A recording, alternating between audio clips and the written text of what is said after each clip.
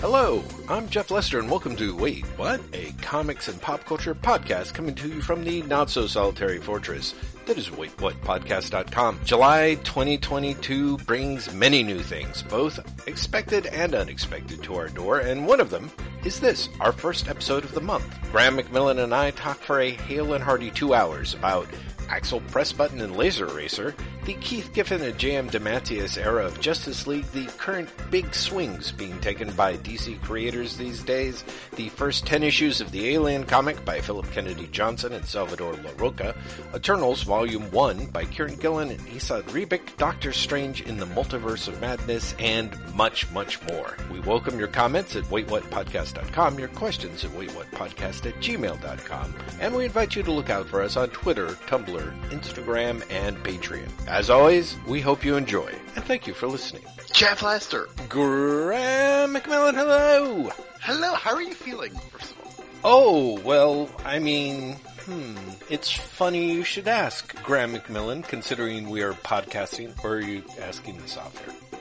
I'm asking you on the podcast, but also off air if that's easier to answer. Hey everyone! So I have COVID, and Graham was trying to, I guess, lure that out of me, but... No, I was genuinely asking how you're feeling, because, I know you've had COVID, you and I have talked about this week. Right. And I know that, your COVID has, for what a better way of putting it, come and go.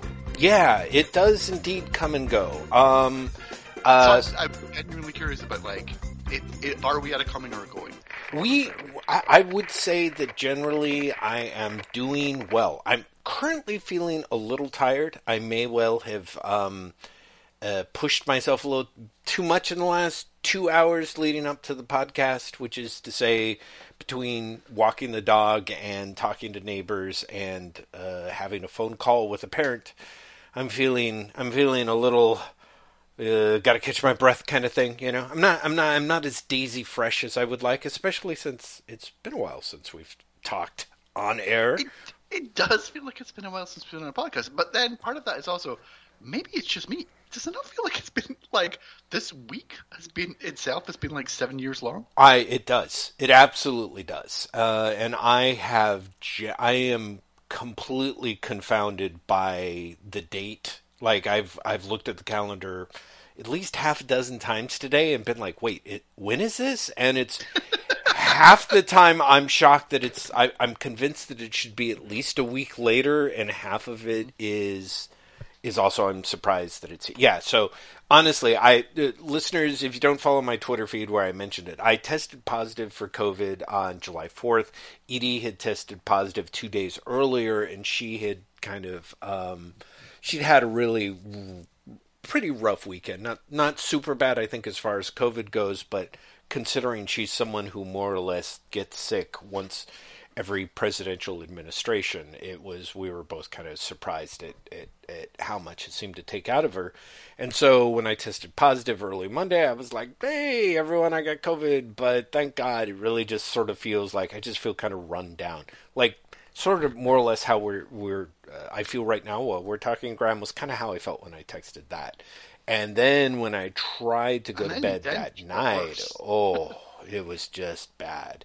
And so for the most part, I think I feel very lucky / fortunate. You know, I've been able to take the time off from work. You know, at first I thought, well, I tested positive from COVID and I'll just work remotely.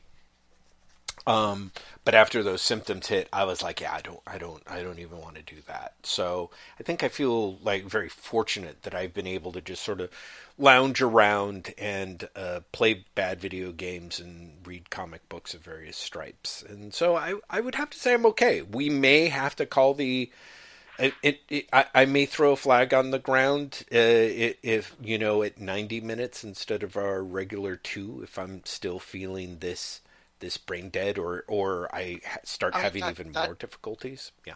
Yeah, that only seems fair. Yeah, I think so. But how are you? Because I know you, Graham McMillan, so many things every time I talk to you. Yeah, and some of them I can talk about, some of them I can't. So the one I can talk about, I guess, is I got a COVID booster this week because I'm doing Comic-Con. Not next week, the week after. And the COVID booster just knocked the living shit out of me. Wow. Yeah. Chloe and I both got COVID boosters on the same day on Wednesday. And Wednesday night, we're both like, I feel kind of a bit, I don't feel great, but that's fine. I feel a little bit under the weather. Like you've had COVID boosters, you feel a little bit shit, but not great, right? Yeah, right. And then Thursday, I felt sick. Like, I felt sick. I felt so sick that I actually was like, sorry, everyone I will work to, I've got to stop. Like, Yeah. I literally, I've sat here in front of a computer for an hour and I can't think. So, just going to have to call it.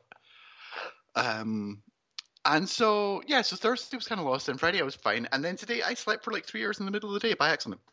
Wow. Well, that's probably good. I'm sure your Which body never needed it. happens. Yeah, that's like not many, you. Many people have pointed this out. I don't nap. And yet, on the evidence of today, I clearly do. Well, I mean, let's see if it becomes a regular habit. I lost like 3 hours, basically. Yeah. I feel better because of it. But yeah, that was unexpected. That's happening. There is work stuff that is genuinely surreal that I don't particularly feel I can talk about right now. But yeah, work has been interesting this week. Suffice to say that there was no newsletter that went out yesterday because review went down. I should check whether review is back up because it wasn't even back up. I gotta say, it was down all day. I was kind of like, wow, did the whole... Yeah, no, it was down all day. Yeah. It's back up now. Okay, but I wrote a newsletter for yesterday. Oh, okay. And it was done. And I was putting it in the system to the point where I had added images and I was literally writing a headline when review went down. Like, that's how close it was to being done. But it specifically referred to, like, a work thing that is now not the case. Wow, really? So it didn't get sent, but it's good that it didn't get sent. Right. Because the thing that it was talking about is not actually happening when I thought it was happening. Wow. So it was one of those strange experiences where two things are completely outside of my control, and yet they both kind of coexisted and, like, co-interacted perfectly. Right. Like, right. I couldn't send the email, but it's good that I couldn't send the email because if I'd sent the email, I would have basically been lying. I would have been talking about a thing that is now not the case. Huh. Okay. That is now not true. Yeah. Right. So, hooray? Question mark. Yeah, it was, like, that whole experience has been really odd. And like when the thing that I'm talking vaguely about now becomes public knowledge, which I think is going to happen in the next week or so, I'll talk here about like what I'm talking about and people will understand more. But let's just say that there was a deadline to do a thing. And that deadline's been pushed. And that came as a surprise to me. Huh. Okay. All right. Yeah. Well, I mean... Yeah, but we're not... I will speak in less code for you. Well, thank you. Because you happen to know what the thing I'm talking about is. Oh, interesting. Yeah. It's in fact, I'm just going to put it in the chat right now. Just no! Don't do that! Don't do that! Don't. On the one hand, I feel, if nothing else, I feel like I sometimes feel like I'm cheating when you move into your Oracle at Delphi coded speak. Yeah. In that I get to find out later. You know what I mean? Yeah. So but also, like, this is, I should say, like, for everyone thing, like, this is a me thing. This is not like a comics thing. This is not like a big exciting news for everyone type thing at all. Oh, this is literally like something to do with. Well, Jeff, you know what it is. I literally told you about the thing. Graham, I love you, but we have to change the subject because I was tired before, and now I basically, honestly, it was like, this feels like the world's worst community theater version of the Batman. Like, I'll take your word for it. You can tell me later, but right now I'm like, I'm just too tired. Let's talk about some other comic book stuff, and then we can come back. Yes. Okay, what do you want to talk about? Because I can talk about a bunch of comics that I've read, because as you also know, I've been buying a lot of shit off eBay lately. Let's start with that. I don't necessarily know. I know that it's been long enough that since we've done one of these, that there's probably a pile of old news that we can talk about. But honestly, again, I can't think of it. And there's some other stuff I've read recently that I'd like to talk about. Can I tell you my conspiracy theory then? Oh, well, of course. Absolutely. So San Diego panels have been announced in the last few days as we're recording this. Like, we're recording this on Saturday, and they started announcing on Thursday. On Thursday, there's a Miracle Man panel. Mm-hmm. And when that Miracle Man panel was announced, there were 2 people announced as being there. Mm-hmm. And now if you look up the panel description, there's 1 person because they've removed one of the names. And I think they removed the name because they accidentally revealed who's going to write Miracle Man for Marvel. Shit. So... Because it is... I'm going to have to look it up now because I can't remember the person's name who's actually listed on it. Wait, so are you going to tell us the name of the person that you think might actually be writing it? Yeah, I will. Oh, okay. Initially, it said that this person whose name I can't remember is going to be doing it, and I quote, Miracle Man superfan Donny Cates. And then Donny Cates' name was just lifted entirely from the description. Oh, gosh. Oh, no. Which makes me think that Donny Cates is going to be doing Miracle Man. Oh, Jesus. Oh, God. Oh, well, that's great. Terrific. Let's see. Well, let's see. He's back in now. Let's see. Age of Miracle Man. It's Leonard Sultana, an Englishman in San Diego. It says it's time for a timely retrospective. And before that, it said Leonard Sultana, an Englishman in San Diego, and Miracle Man superfan Donny Cates. So, right. And Donny Cates' name has just vanished from the description.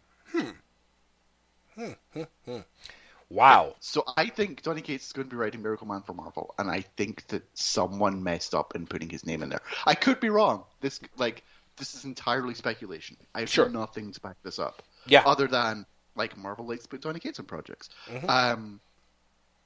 For all I know, Donny Cates has just decided he's not going to go to San Diego. That's perfectly possible. Exactly. Right? Yeah. Right. But there's something about the fact that it was there on Thursday and it was gone on Friday that made me go, oh, I get it.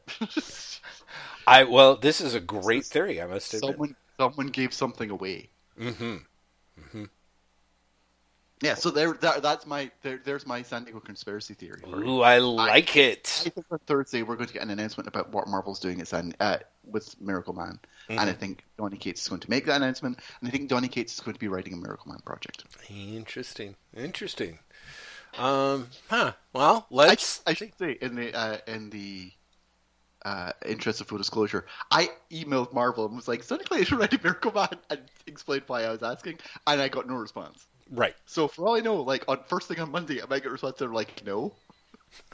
It'd be great if they get a response and they're like, "Yes, but you can tell nobody," and then you're going to be like, "Jeff, you got to wipe this." Yeah. I've already put it on the podcast, you guys. Sorry. Well, I'm telling you right now before they tell me not to. This is so exciting. I feel like we're just walking with a safety net. Yeah, I was going to make some sort of underwear-free reference, and I just didn't think it seemed appropriate, Graham. But I like walking with a safety net. Walking. I thought I said without, but it would not surprise me if I said walking with. Maybe you said without, but I liked with. I'm not sure. It's a shame I don't have the energy to edit, because I swear to God, if people listen and it's like, yeah, walking without a safety net, you'll know that I edited it not to make myself, just to prove Graham wrong. Because that'd be honestly funnier if you actually said without and then you edited it. I was actually thinking about that as well too. Very really tempted. Funny. You're like, I'll make that joke work. You tells me, but I'm going to make that joke work. Absolutely, it's worth the effort. So thank you for the little conspiracy theory in place of news. I like that. Yeah, tell me about them comics. Let's talk about them comics, man. Well, okay, so I you know this, Jeff. Listeners, you don't know this. I've gone insane on eBay recently. I've genuinely just been like, I remember this comic. I'm going to see if someone's selling on eBay. They are. It's only $1 an issue. I'll fucking buy it. Oh my God. Yep. For a bunch of comics. Yeah. And some of them have been just joys. Like Axel Press Button and Laser Razor and Press Button series, which are 2 6-issue series from Eclipse. The first one is reprinting the Laser Razor and Press Button stories from Warrior, which are written by Steve Moore and drawn by Steve Dillon. Wow. And then, Steve Dillon disappears midway through the series, and then it's drawn by Alan Davis and David Lloyd. Oh, wow. Right. So, I mean, And like, this is like 1984 version of these artists. Yeah, yeah, So yeah. like in the prime, right? Right. And then it was brought back as a series called Laser, Razor, and Press Button, and that's 6 issues of all new material by the same creators. So Wow. it's Steve Moore, Steve Dillon. I don't think Alan Davis is in that, but Mike Collins does some. David Lloyd does some. There's some Cam Kennedy in there as well. Wow. Wow. Like it's just this amazing collection of creators. For people who don't know, which is basically everyone, because most people have forgotten about Axel Pressbutton at this point. Axel Pressbutton is a character created by Steve Moore, who originally appeared in a comic strip in Sounds, which was a music newspaper in the UK. Written and drawn by Kurt Vile, which was a pen name for Alan Moore. Right.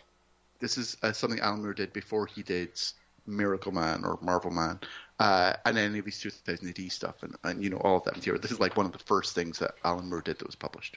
And then when Warrior started, Steve Moore basically took the character back and was like, I'm going to do them as my own strip. I'm going to do it under the pen name of Pedro Henry, because of course he did. But also, I'm trying to think of a way of describing it. And the way it describes it to Chloe when I was telling her is basically like, it's like 2000 AD if 2000 AD was hornier. And that's kind of the appeal of it, to be honest. It feels very... I wouldn't say it feels particularly Alan Moore-esque. Like, Alan Moore has always sung the praises of Steve Moore and talked about the influence Steve Moore had on him as a writer. Right. And I would say that Steve Moore is much closer to like a John Wagner or Alan Grant than he is an Alan Moore. That makes sense. His interests are arguably more esoteric. And he's slightly more just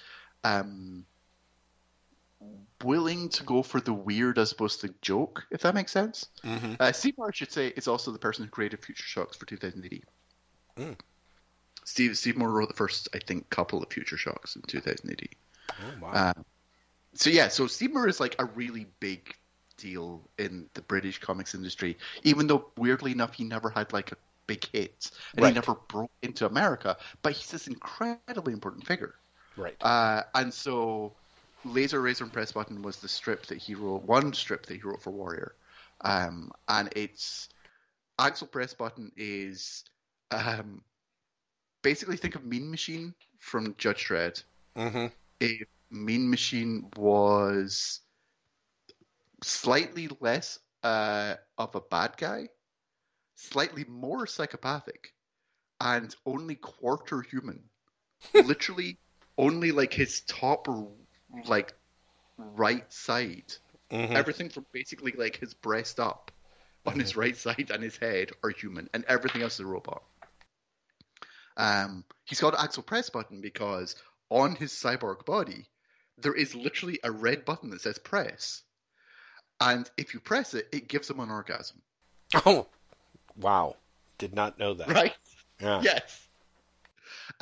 He does not, he only has one hand, which is a robot hand. Oh, no, sorry. He's got one hand, which is a human hand. The other arm is a scythe. Yeah.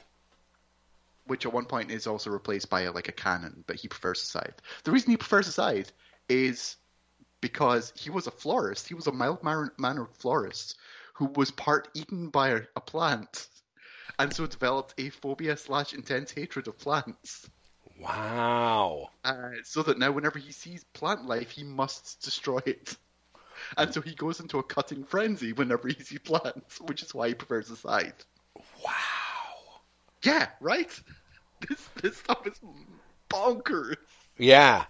Yeah, that's so funny. Because, of course, I remember the stuff on the stands and never picked it up. Just never seemed interested in it. It's absolutely bonkers. Yeah. And like, I think you'd like it now that you've read Dredd so much, Yeah, if that makes exactly. sense. I think you'd be like, oh, I get it. I understand this now. Because it really does feel like, for people who like the 1980s Dredd in particular.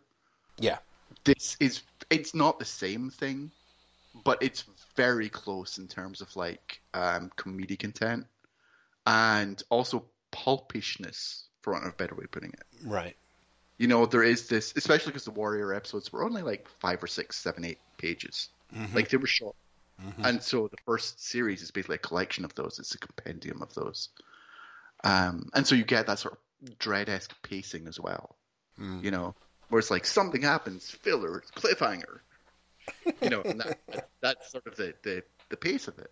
Hmm. Um, Laser Eraser is someone called, oh god, I can never remember her name. It's something like Mr. Mystalis, and she's the sexy female assassin basically, but it's revealed very quickly that she's actually the clone of an alien queen who has been raped and murdered by someone that she's out to kill. Mm. So her like, I am I'm an assassin who can't be stopped, but also I like to fuck thing is basically cover for, and also I'm hunting for this guy, and when I find him, I'm going to kill him. Mm. Hmm. And the first series, the Warrior material, is basically like that story. Hmm. Does she find him? There's also a character called Zerk in there. Zerk, I think, had slightly more of a weirdly like US centric life than any other character from it, because Hmm. Zerk also appeared in one. Zerk is, so think of imagine a pig without a head, right? Yeah. Who's the size of maybe a football Hmm. and is on a little floating podium and who sweats a lot and is incredibly horny. And that's Zerk. Huh. And Zerk just like propositions women throughout the entire thing. And there's some Zerk backup strips where he does the same thing with Right. various other women. Uh-huh. And that's of the character. Wow. I got to That's tell it. you, Zerk makes me wonder if Steve Moore was actually reading some Japanese manga from the time, because I got to tell you, that he seems very much lifted from the Japanese manga tropes. But wow, I'll have to look into that. That's Um, amazing. and then there's also in the first issue, because Eclipse is publishing it. Hmm. It's also published, like the adverts in the first series are a crazy ass time capsule. Hmm. Because the advert, like in first one, is like, why don't you pick up issue 1 of Strange Days by new creators Peter Milligan and Brendan McCarthy? Wow. And you're like, wow. And then like in issue 3, it's like, we're launching a new series called Miracle Man. Hmm. Hmm. Issue 1 of Axel Press Button has I think it's Steve Moore and Gary Leach drawn Warp Smith story. And Ah. Hmm. Hmm. so like it's because of course that stuff appeared in Warrior as well, right? Yes. Right. And so you have this weird thing where it's like this, especially the first series, is this odd time capsule of not just like the early 80s in British comics, but like the mid 80s in American comics. Yeah. When Absolutely. this stuff starts to come over. Hmm. So yeah, that stuff was fascinating. But other than that, I've also got basically Chloe and I are maybe 8 issues away from having a complete run of the Giffen to Manage Justice League. Wow. By which I mean Justice League America, Justice League Europe, and Justice League Quarterly. Jeez. Like all the Giffen to Manage stuff, which is like 100 comics all told. Jeez. And so I'm really curious because I've spent much of this week rereading that stuff.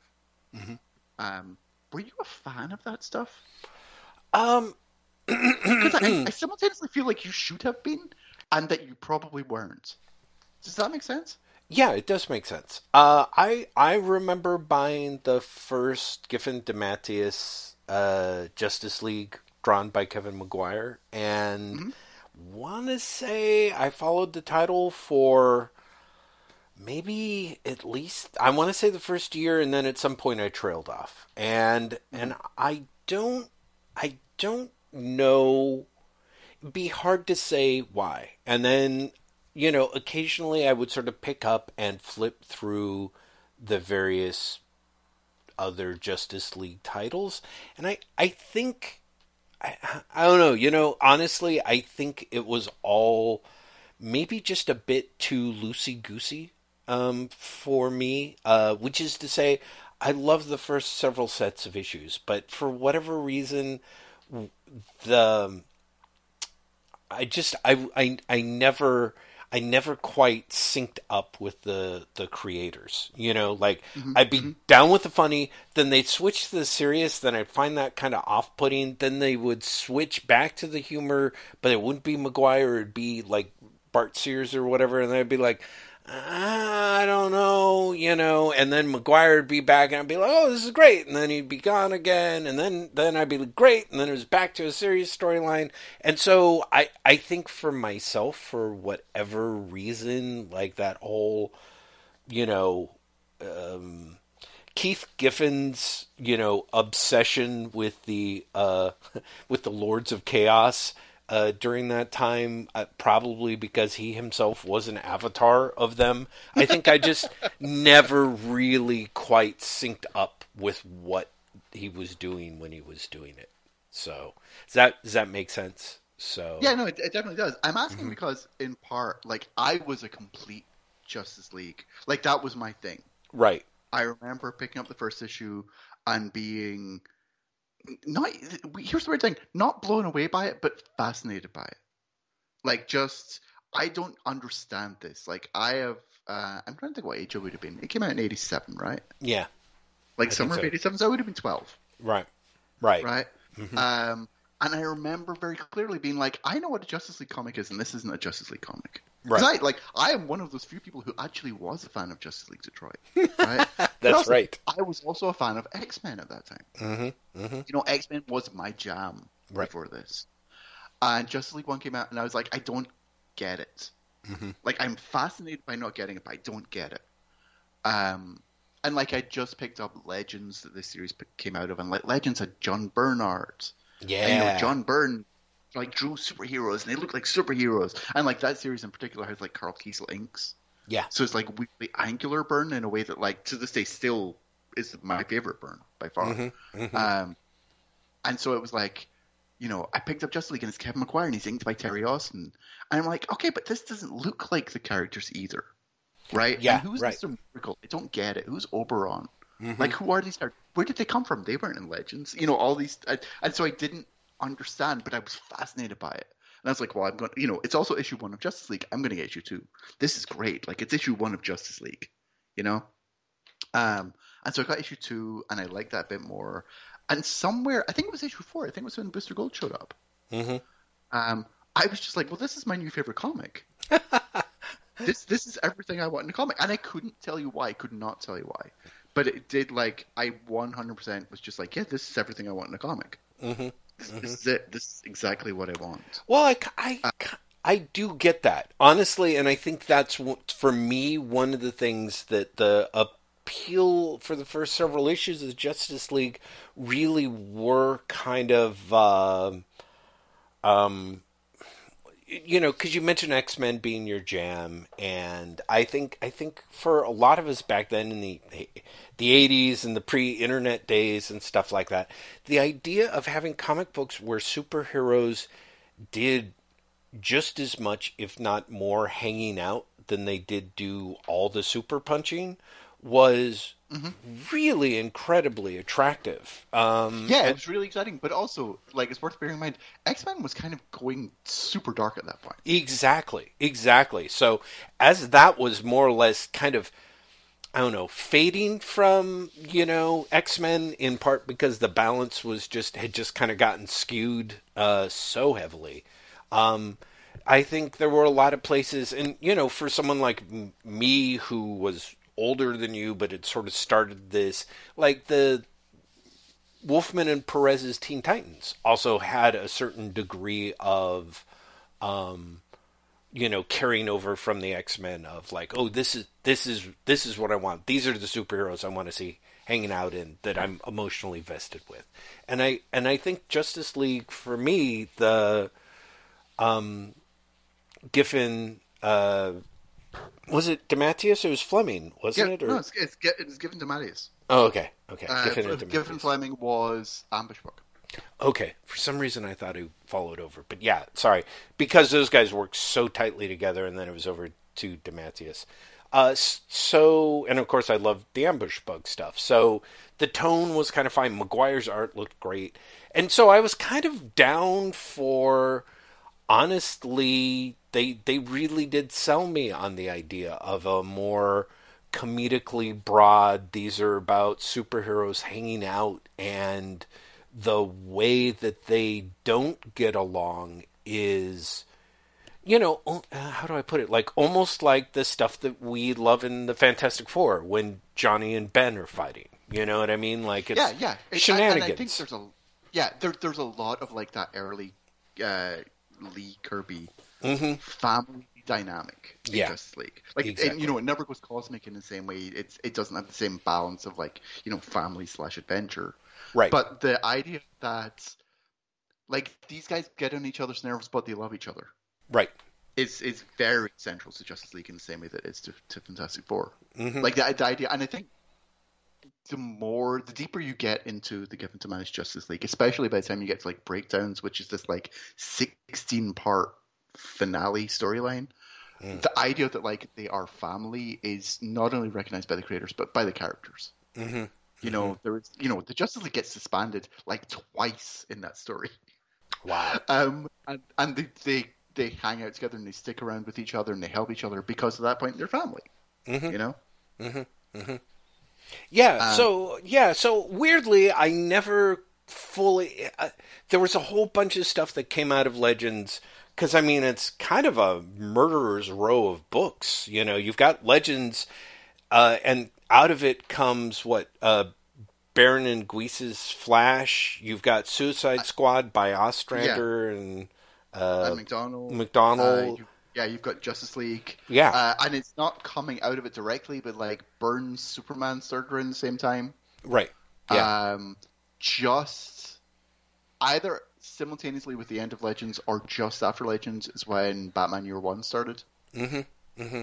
Like they're all basically contemporaneous. Like the last issue of Legends features technically the first appearance of the post-crisis Wonder Woman, like Right. pre George Perez Right. issue one. Yeah. And So Shazam, yeah, the Captain and Shazam, Marvel. yeah. Yeah. Although So, the Shazam reboot from that is super weird, but yeah. well, see, but the weird thing is, I think in their own weird way, because Legends, which is Byrne and isn't Len Wein writing it or dialoguing it or something? Ostrander's plotting it. Ween is dialoguing it. Right, and Byrne is drawing it, Yes. and so a lot of the stuff that I think of as springing out of Legends is really kind of not very much like Legends at all. You know what I mean? Like Well, I Legends mean, is but sort of that was kind of yeah, the joy of it, right? The hmm, Legends is like, and here's a new beginning for the DC universe, right. and it doesn't look anything like, It and doesn't look anything and isn't plotted like anything. Like yeah. man, like Oh Justice yeah, League and when I said doesn't look, I oh didn't just mean visually. I meant yeah. like it is nothing like. Yeah. Yeah, exactly. It's just nothing like it. And that whole influence of a whole bunch of the people who were, who came out with Mike Gold out of First Comics, really changed things up in this in kind of a crazy way. And for whatever reason, I stuck with Flash and Suicide Squad and Justice League. I don't know when I trailed off, but I want to say I gave it a year, maybe not. So, I suspect you probably gave it a year. So here's the weird thing about Justice League. hmm, Like having like I said, reread like Justice League slash Justice League International slash Justice League America because it gets renamed twice in the run,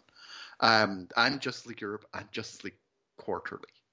hmm, Because I have the issues I'm missing are available in DC Infinite, mm, so I basically was able to reread everything.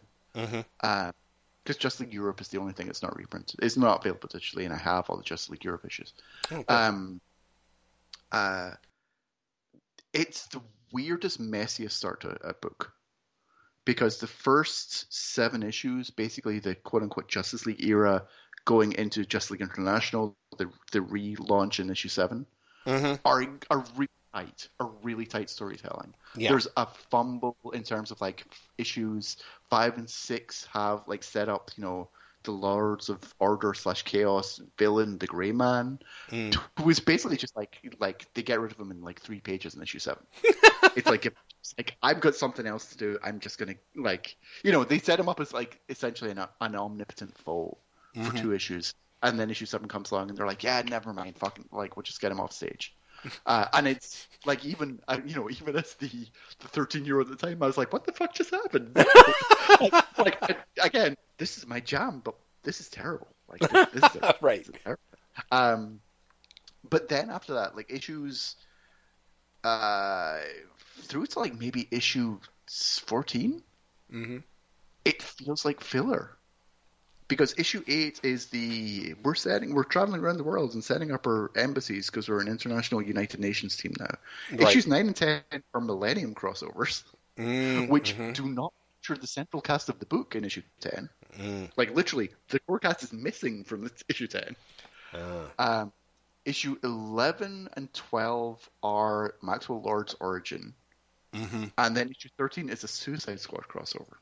Yeah, that sounds about right. Right. So you probably dropped off somewhere around there because it did feel incredibly choppy, and it's only around like issue 14 or arguably 16 or 17 because 14, 15, or maybe 15, 16, 17. Like Maguire's gone for the book for a while, and he comes back around issue like 15 or 16. Because you get like Giffen draws an issue. Giffen draws the Suicide Squad issue. Wow. And you get Steve Leialoha draws like the first Manga Can storyline, which is at least 2 issues of 3. And so like the lack of Maguire, and also the fact that it does feel like every like second month, it's not just like a new story, but like it's a story that's completely disconnected from what went before, made it feel a really read for a while, and then it gets its rhythm back, and you hit like issue, like I said, 15 or 16 or something, and you're like it knows what it is by that point. Yeah, and yeah, it's that sounds about okay. Right. What was interesting on this reread for me was I remember as the like really genuine massive fan of this, that my relationship with the book, ebbed and flowed, right? And I remember, you dropped off the book, but there's a storyline where Blue Beetle and Booster Gold essentially like set up Club Justice League International on like an island turns out to be sentient, and I remember at the time thinking that it was leaning too far into the comedy, right? And it was like it had lost the balance, because the balance I think was important. That it was a comedy book, but also it wasn't just a comedy book, right? And then you sing, and I remember at the time being like, this is too much of a comedy book. Like you've got to step back, and then they immediately step back too far. Yeah, and like you were saying, like Despero comes in and like it didn't pretend that Mr. Miracle has been killed for like 3 issues, and so everyone's like in mourning, and you're like, oh, too much. No, like, I've got the whiplash now. What's strange in reading it now today is that that's just not there anymore. The Club Justice League storyline is not as comedic as I remembered it being. Like, it's a comedy storyline, but it's not as broad, or I'm trying to think of a good way of saying, like, not as disrespectful to the characters as I remembered it being. Like, I genuinely remembered it being, I remembered my response being like, you're okay, but you're treating these characters like they're all idiots. Yeah. Right. Like, it's a story where, like, I know these characters are comedy characters at this point, but they're also meant to be, like, they're meant to know what they're doing. They're meant to have some ability to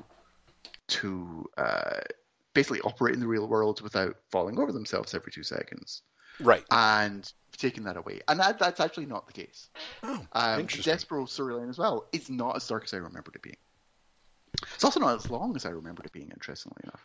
I remember that being like 5 or 6 issues, and it's like 3. Really? Yeah, the balance is much better than I remembered it being. It's much more coherent across the entire run, all the way until it gets this like 16-part thing where they're trying to wrap up every plot line, and that's when things just get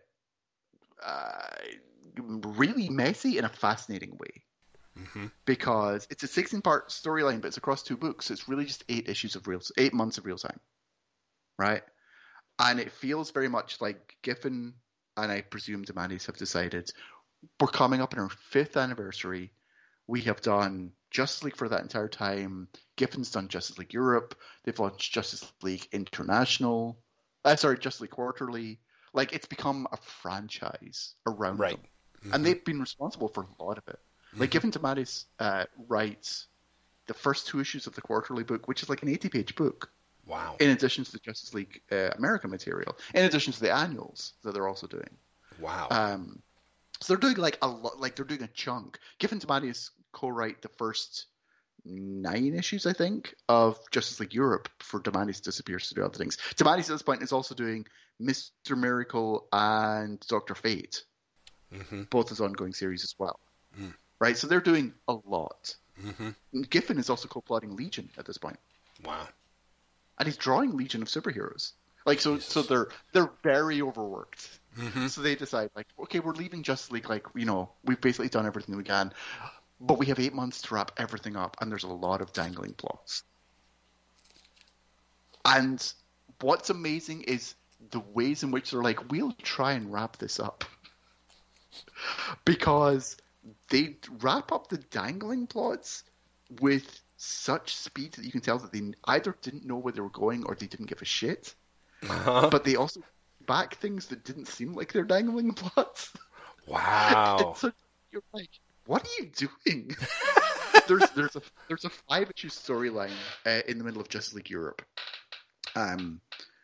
where basically the you may or may not remember the very start of Justice League International / Justice League / Justice League America is a story where 3 like Avengers analogs end up in Russia and almost cause nuclear meltdown. Right? It's the Silver Sorceress, Blue Jay, and the Thunderer.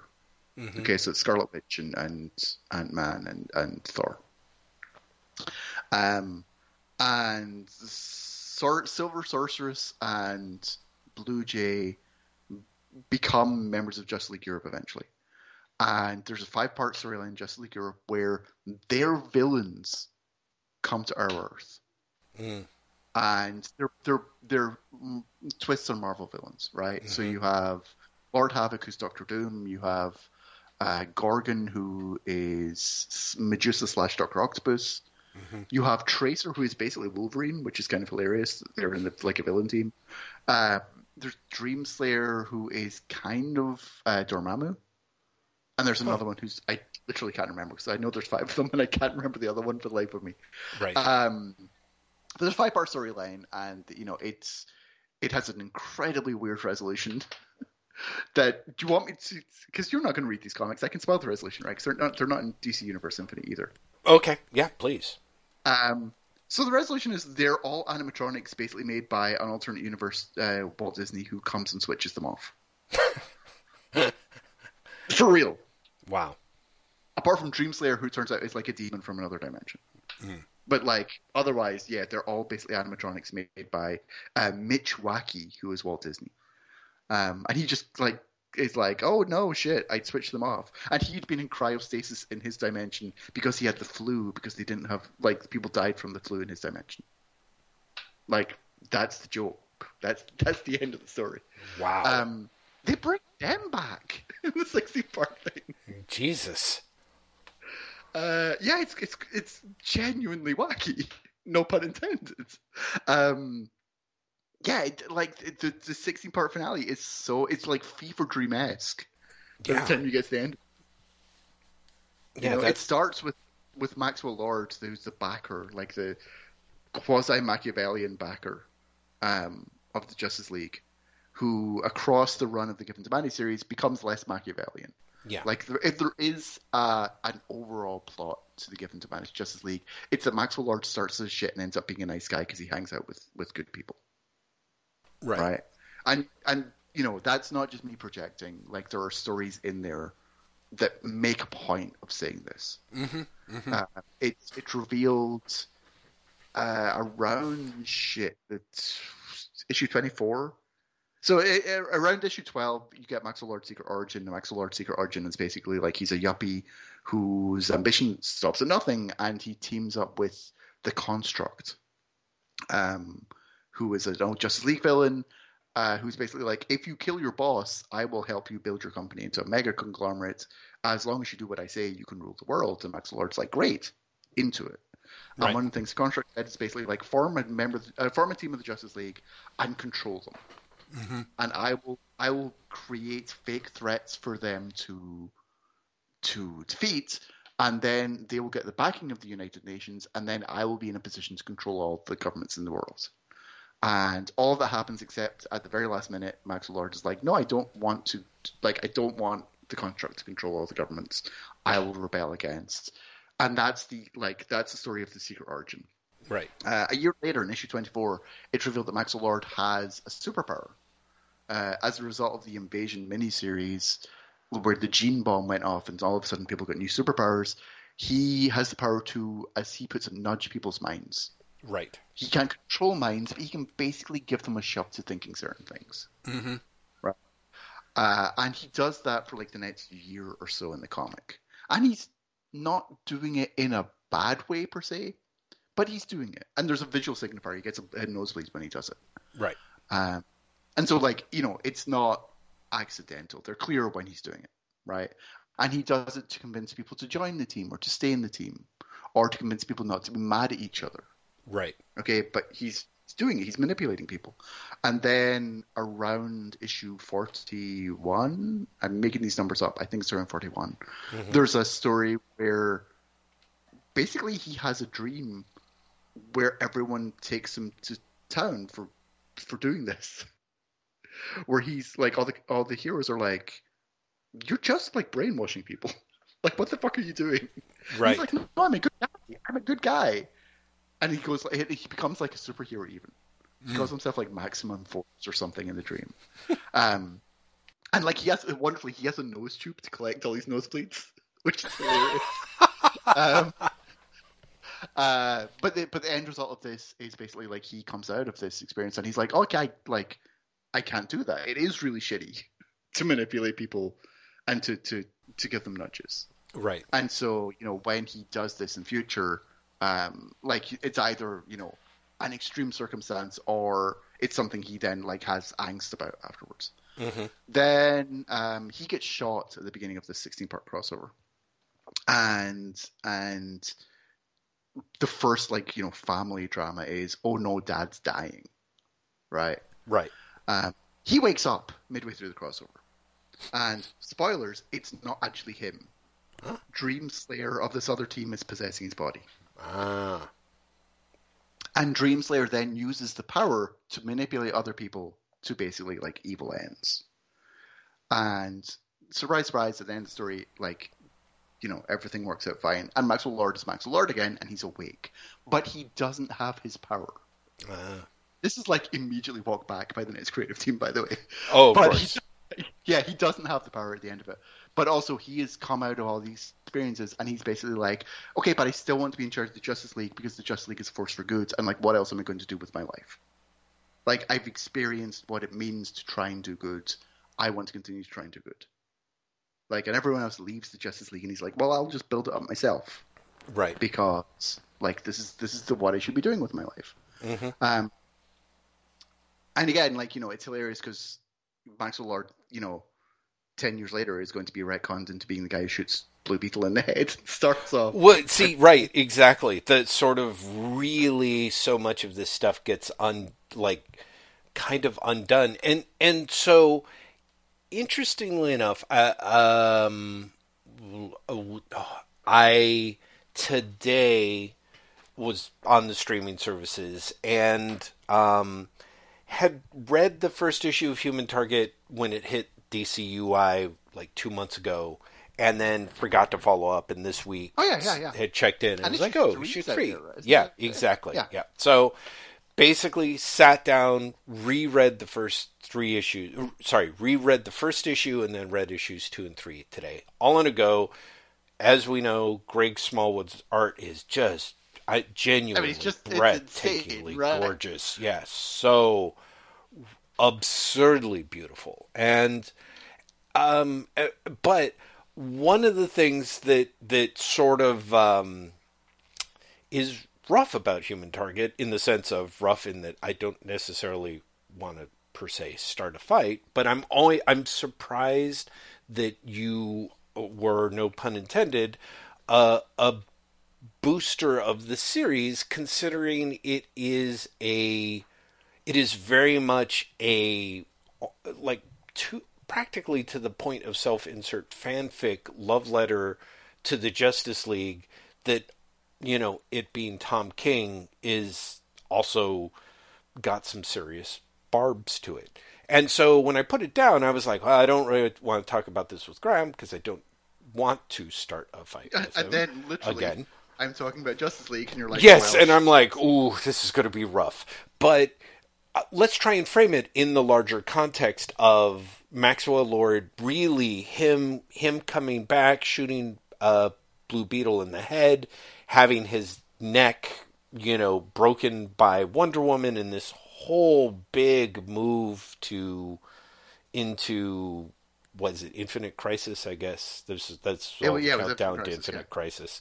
And I guess what I should say, and maybe this even touches on Wonder Woman 84, it seems like these books are read, known, and I think very fondly remembered by people in the industry.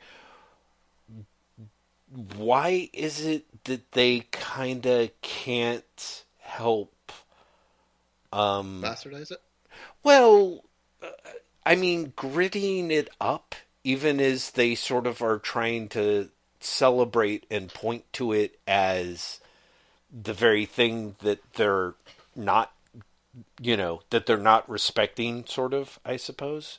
Or is that just me? You know what I mean? Like, I kind of feel like the Justice League, everything that you described, it really is a very prominent era for DC, and a kind of a weirdly, I don't know, like, it tends to be of the era that I feel that DC people talk like they're actually creating or doing during a period when it was arguable that they were not. In other words, sort of Jeff Johns syndrome, But do you think that's accurate? Or you're gonna have to unpack that a bit more. I'm not sure. I literally am not sure I follow what you're saying there. You're saying current DC creators think that they're part of something in a similar spirit? I think so, or they want to pay tribute to it. I think there's definitely people who want to pay tribute to it. Right. 100%. I think you're very right. Okay. I think for DC as a company, and for honestly almost any generation of DC creators subsequently, that era, like the quote-unquote post-crisis era, the immediately post-crisis era, is like a creative high mark for the company. Yeah, definitely. Like if you think about like 86 through like 88 even, you've got, like we said, Justice League, Suicide Squad, Flash. You have Watchmen still being published then. You have Sandman starting either like right at the tail end of that or immediately afterwards. You've got Animal Man starting then. You have Doom Patrol. You have like all of Batman Year One. You have, for that matter, like Mike Barr and Alan Davis's Detective Comics, which is a very different type of Batman story, which is then followed by Wagner and Grant and Breyfogel's Detective Comics. You have Perez's Wonder Woman, but you also have Wolfman and Perez's New Titans is around that as well when Perez comes back to it. You have the history of the DC Universe. Like, it's, it's an embarrassment of riches for that company at that point. Yeah.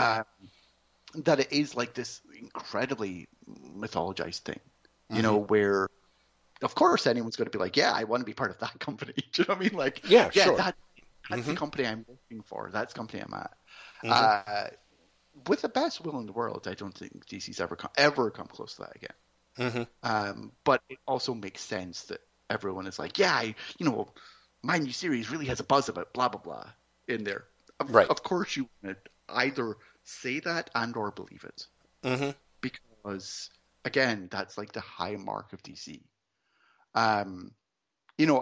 I've said before on here and on Twitter, like, I love Dark Crisis. I really am enjoying what Josh Williamson is doing with Dark Crisis. I'm enjoying like the spin-off books. This is the annoying thing where like I know I've read some, but I don't know if they've come out yet or if I've just read comps. Right. But like I've read the Tom King, Chris Burnham Superman book. I've read the Dark Crisis Young Justice book. And I like what they're doing. Right? I think it's fun. as much as I like it and read it as an Infinite Crisis riff as opposed to a post-Crisis or Crisis on Infinite Earths riff. Mm-hmm. And I say that despite the fact that like Josh is like all but calling out Crisis on Infinite Earths.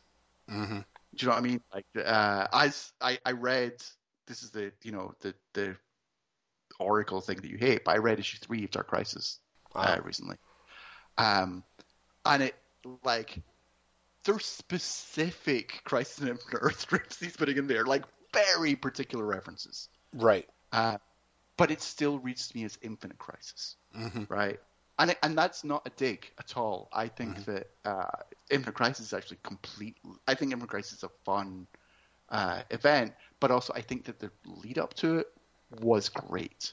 Yeah. I think Infinite Crisis and then the 4 miniseries and all the other stuff that was like really leaning towards it. I thought that was incredibly well done. I thought that was really fun as a reader. Yeah, I thought so too.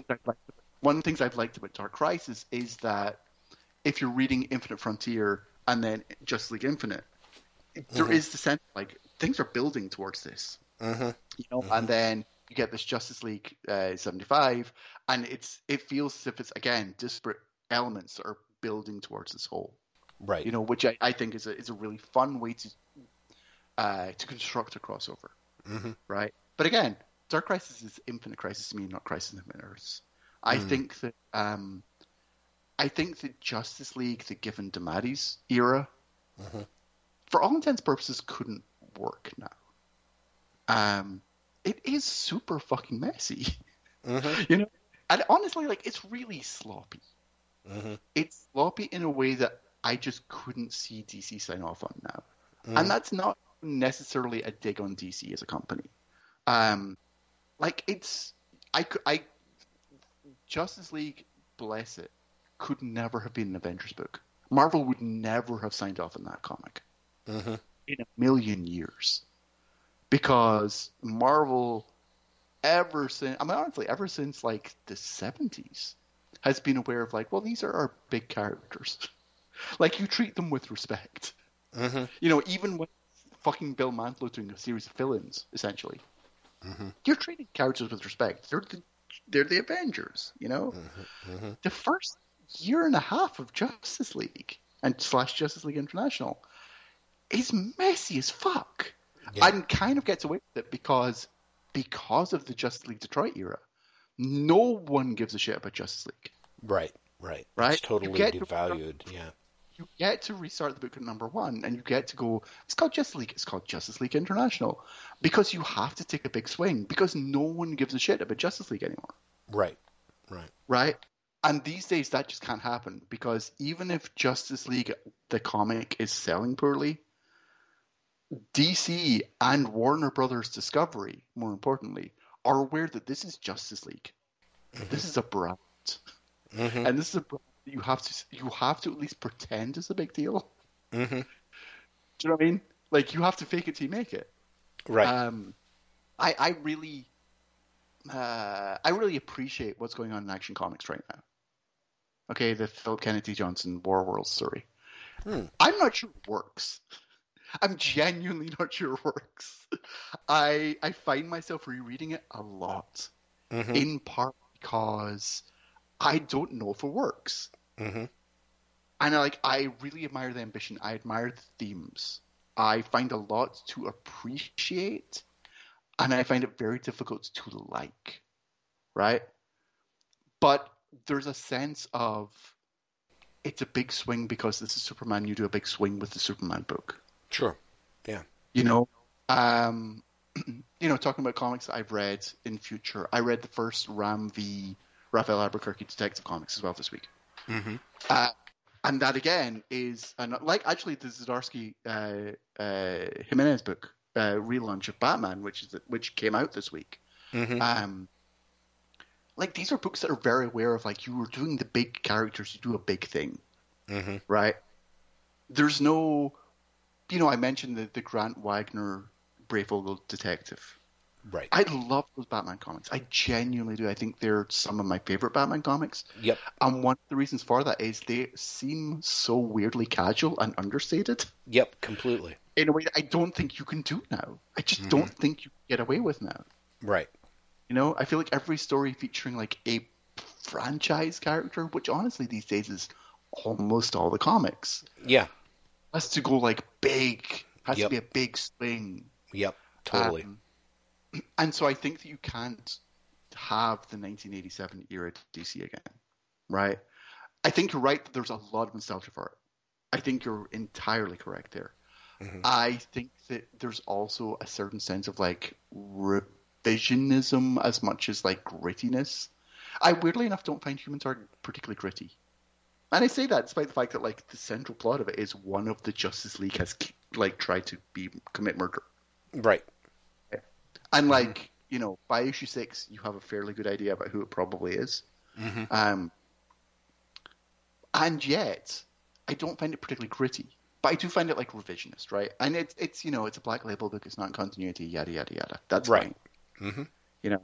Um and like, you know, they kill off a member of the JLI in that book. Yeah. Um but I don't find it gritty. I do 100% think it's one of those books where it's like it's this thing that you love but different. Hmm. Hmm. And I think there's a lot of that. I think there's a lot of like nostalgia, but not just nostalgia. Yeah. Maybe that's it. It's you know, it's like it's that thing that you love, but it's not. Hmm. Um, to continue my trilogy of I've read things you haven't. Uh, Batman versus Robin issue 1 is the Mark Waid. God, what's his name? Mahmoud Dan Ashraf? Mora. Is that no, no, no. No. It's no, No. it's because it spins out of World's Finest. It Ah. spins out Okay. of that. It's a new mini. Hmm. Um, and it's set unlike World's Finest, which is set like purposely set in the past. Hmm. Batman versus Robin is set today. I arguably think it might be set slightly in the future of current DC continuity for Hmm. reasons. Hmm. But it's not in the past. Okay. Um, and one of the things that's so refreshing about it, I fucking love the first issue. I should say, I really I loved that first issue. One of the things I loved about it it is doing the like it's that thing you like but different, but it's not doing it in such a way that I think you would go, oh, it's gritty. If Hmm. anything, it's just the opposite, Hmm. right? It's like melodramatic, but very much not gritty. Hmm. You know, Hmm. it's an odd thing to say, and I'm not going to like spoil anything because again, it's not out like for a couple of months, I don't think. Hmm. Um, but it's an odd thing to say. But if you ever wanted to read Mark Waid writing Justice League Dark, like it's like that, if that makes Hmm. sense. Interesting. Like there's a twist there that you just don't think is going to happen, Hmm. and you're like, huh, that's where you're going with this. That's kind of great. Huh. Like I kind of really appreciate that, and it's a way of doing this but different. Along similar lines, and this is the last thing I'm going to talk about that I've read that hasn't come out yet, but I specifically want to tell people to buy this. Um, the new Josie Campbell Evan Shaner Shazam book is Mm. out. I think this month. Hmm. Holy shit, it's good. Mm. Holy shit, it's good. It's not only a good story. Josie Campbell's story in it is really fun. The pitch is basically what if Mary Marvel is the only Shazam now. Mm. Um, due to things that have happened in both the recent Shazam miniseries and Teen Titans Academy, Billy has basically gone to live in the Rock of Eternity. Mm. Billy Batson has gone to live in the Rock of Eternity, and so has taken the power of Shazam from all of them. Because remember, part of the Jeff Johns thing was the power of Shazam gets shared amongst all the foster kids. Right. So that's no more. So Mary's like, yeah, well, okay, don't have that anymore. Fuck it, I'm going to college. Wow. And then events happen that she gets the power of Shazam. Um, it's super fun. It's not gritty at all. Mm. At all. It has an emotional core that is really immediate, but like simultaneously YA, but has depth if you're older, for want of a better way of putting it. Um, it's a fun book. It's a book that is well aware of the history and mythology of the Marvel family franchise, Hmm. uh, and again is willing to like nod to the nostalgia while doing it differently. But also, Doc Shaner's art is stunning. I'm sure. Like I had to, like, I read the book, and then I literally went back through every page, Mm. because every single page has at least one panel where you're like, this guy can draw the shit out of everything. Yeah, right. Right. Every single page. Every page. It's one of those comics, I think it's just like 4 or 6 issues. It's a mini. It's one of those comics where you immediately go, this should be an ongoing. Right. Right. There's no reason this shouldn't be an ongoing because it's that good. Mm. But like Batman versus Robin, I think it's called New Adventures of Shazam. I can't even remember what it's called. I'm looking it up right now. But like Batman versus Robin, it's doing it's the nostalgia for the thing you like, but different in a way that it's not like, but one of the Justice League killed someone. And again, I say that as someone who likes Human Target a lot. Mm-hmm. Mm-hmm. Sorry, it's called New Champion of Shazam. Uh, I like Human Target a lot, and again, I don't think it's particularly gritty, even though, like I said, the twist is one of them is a murderer, and also literally the kill of a member of the Justice League. Yeah. In issue 5. Yeah. Like I read it honestly, it's more than anything, I read it as a Donna Westlake novel. Mm-hmm. And like Donna Westlake's fun. Do you know what I mean? Like even Parker, the Parker books are fun. Right. They're not funny, you know. It's not like Dortmunder, but they're fun reads, fast fun reads. They're snappy, and I think Human Target is that in large part because again, Greg Smallwood's art is just phenomenal. Oh God, just amazing. Strong. But yeah, New Champion Shazam is Greg Smallwood level good, I think, in terms of visuals. Wow. Like Shaner's art in it is just shocking. You know, I know you read Strange Adventures. Yes. And I think Shaner did really good art in that as well. Mm-hmm. But his character acting in New Champion of Shazam is miles above it. Mm. It's miles above, and part of it might literally just be having like a younger cast lets him exaggerate the expressions more. Part of it might be that there is like a broader emotional spectrum to work through. Because again, I like Strange Adventures a lot, but like basically the material that Shaner's given in Strange Adventures is like Adam Strange is stoic and or traumatized. Right. Like right. That's it. You know, there's not a lot of range there for him to work at in terms of emotional acting. And New Shazam gives him a lot more, and he fucking runs with it. Jeff, it's such a beautiful book. It's such a beautiful book. Wow. I would love to get that. That sounds amazing. Yeah, it's really, really, like, again, I think Josie Campbell's story great. I really do. I think it's one of those things where you're like, well, why hasn't anyone ever done this before? Not just like Mary as the champion, like not just, you know, well, sure, Mary's just Captain Marvel. Great. Like, yeah, you know, that's a good enough pitch as if only. But what she does with Mary in that first issue, and then the cliffhanger of the first issue, which is basically the hook of the series, it's just like, oh shit, of course. Like I'm in for that story. You know, like it works. Yeah, it's a really good first issue. I wholeheartedly recommend it to everyone listening. Wow, New Champion Shazam. Yeah. Yeah. Sorry, I feel like I took a complete like. I took the long way around in answering that question. Yeah, that is fine. That is fine. It laid out so much material. What's funny is the weird things of like, oh, how I plug this into what I've been reading, comes about in weird and awkward ways. So do it.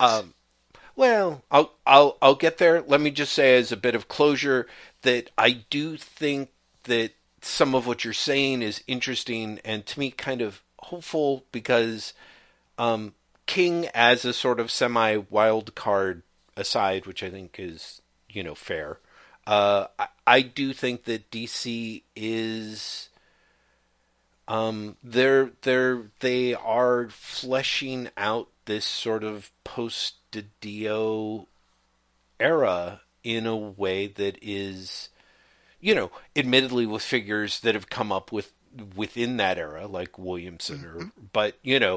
but trying to find a different an area or era that doesn't seem as dark. Tom Taylor's working on titles now, of course, in a way that's sort of, they aren't like super dark titles that he can leaven with some DC optimism. Rather, it's stuff that can seem more openly hopeful Yeah. and play with more positive stuff. So I should say that even the question that I was asking was very much thinking about, Jeff Johns very much glommed onto Maxwell Lord and that sort of Infinite Crisis-esque reinvention of him, and so I think I was trying to point towards some stuff that I realize in a way is kind of out of date. Like, I don't think that, I think that we talk about the post Didio DC era. It sort of seems that if we're not in a post Johns era of DC, it certainly seems as if his influence is on the wane. Like, that's Spoken like someone who's not read Flashpoint Beyond, Jeff. well, no, I mean, and you may prove me wrong, but I think that was exactly my point. Is the fact that the Dark Crisis and the Dark Crisis stuff is the stuff that is the center of where DC's at, and Flashpoint Beyond feels more like an afterthought and kind of just doesn't seem to command the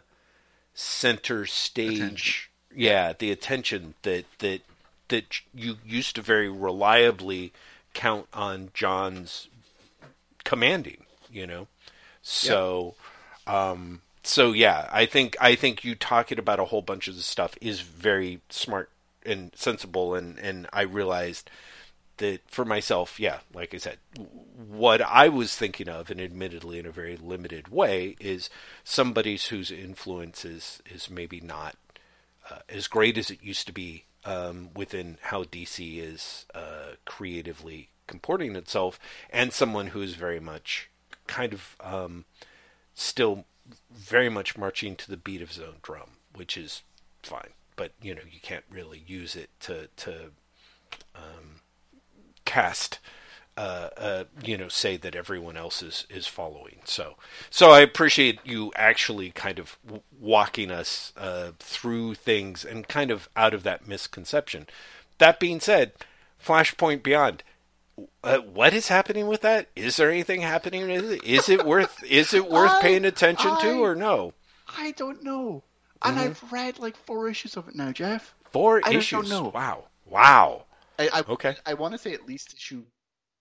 Okay, so you've got to remember there's an issue 0, right? So I think issues 0, 1, and 2 are out. I've read issue 3 as well. I am not sure. Like, genuinely, I'm not sure what is happening in that book. And I'm genuinely not sure. I don't want to say why I should care, but like, I'm not sure if there's I don't know how much of it is like Jeff Johns has a vanity project that he wanted to do, or if this is like going to be one of these like stealth things where they're like, and this is setting up the real crossover that's coming up, because there's some weird multiverse shit happening in it, which literally could be either at this point, right? Because the central conceit of Dark Crisis, right? Or don't you? Yes, I guess in but my understanding, and it's so funny, Dark Crisis 2 came out this week, and I was like, I should pick that up, and then I was like, no, and then today I was like, oh shit, I should pick that up and read that because you had mentioned in the newsletter how much you'd enjoyed it, and of course, good fodder for the talk, and then I forgot yet again. I read the first issue. Did you Yeah. like it? Because I was going to say, like, unless you liked it, then why would you pick up the second issue? Well, sometimes it's a talking pointy type thing. But the fact is, no, why I did not pick it up is I didn't particularly like the first issue. It struck me as there were some bits and pieces that I liked in it, but I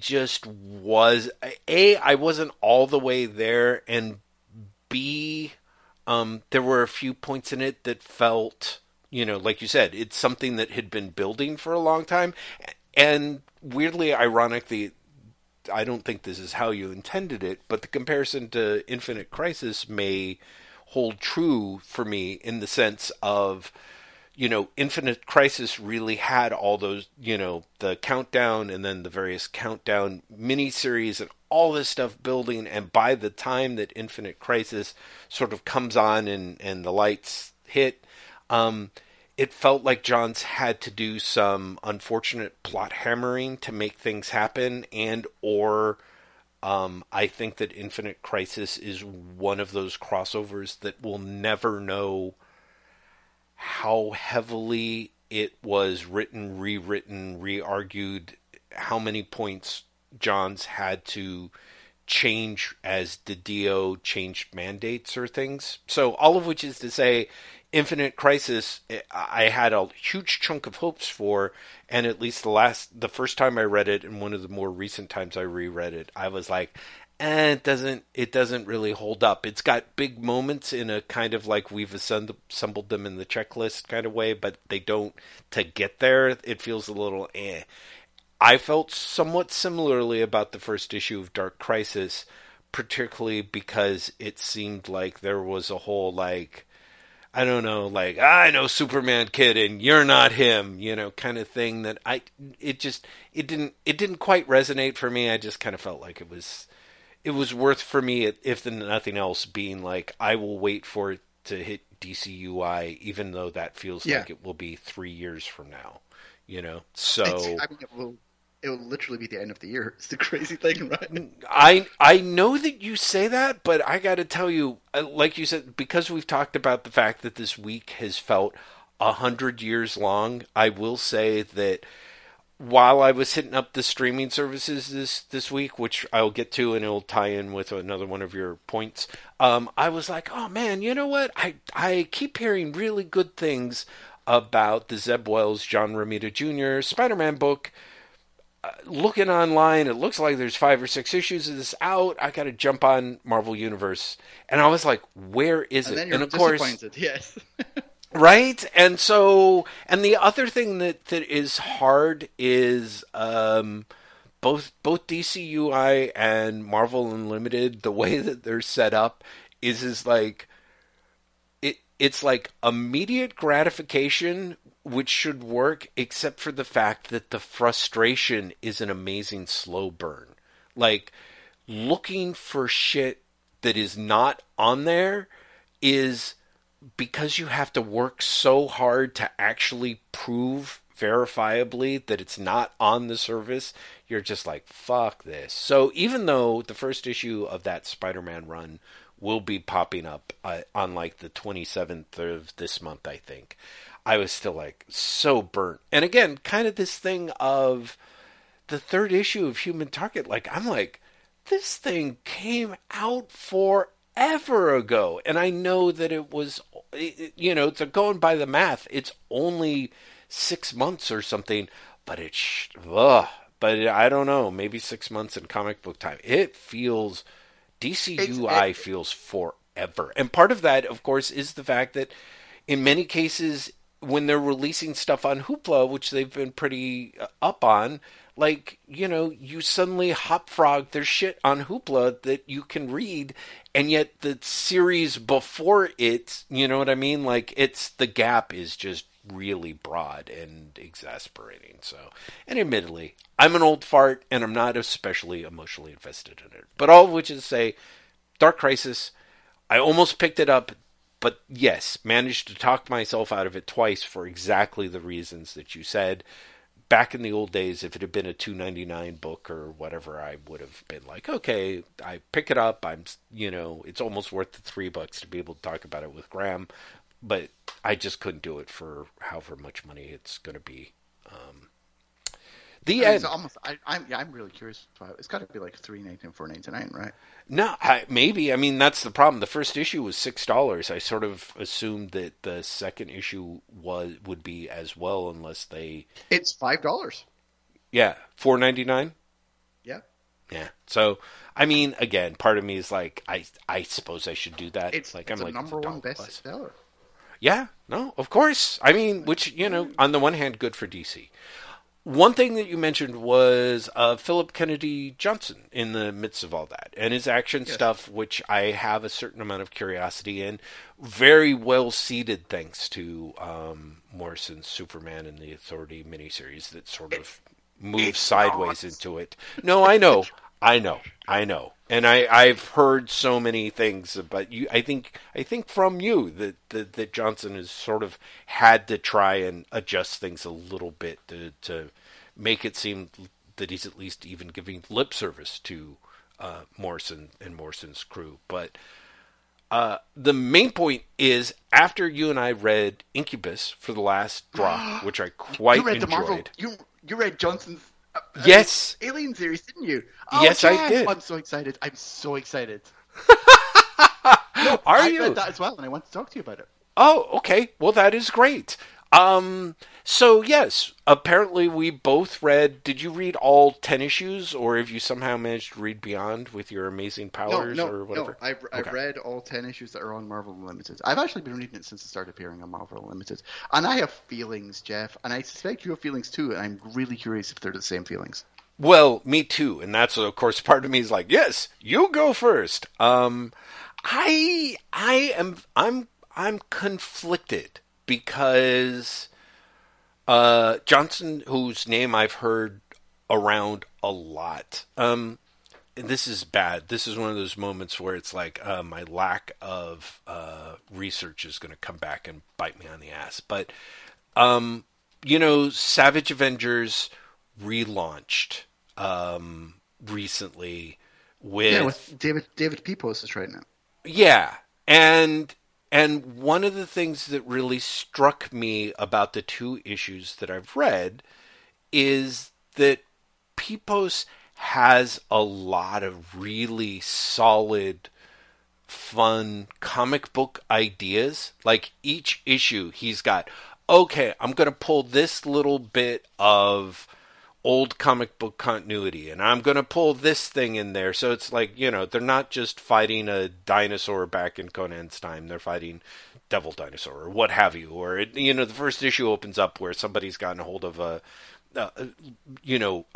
sets off a mad bomb in downtown New York or whatever. And like a variety of stuff, not just the old shout-outs that I like, but some really interesting ways of refiguring and reconfiguring things.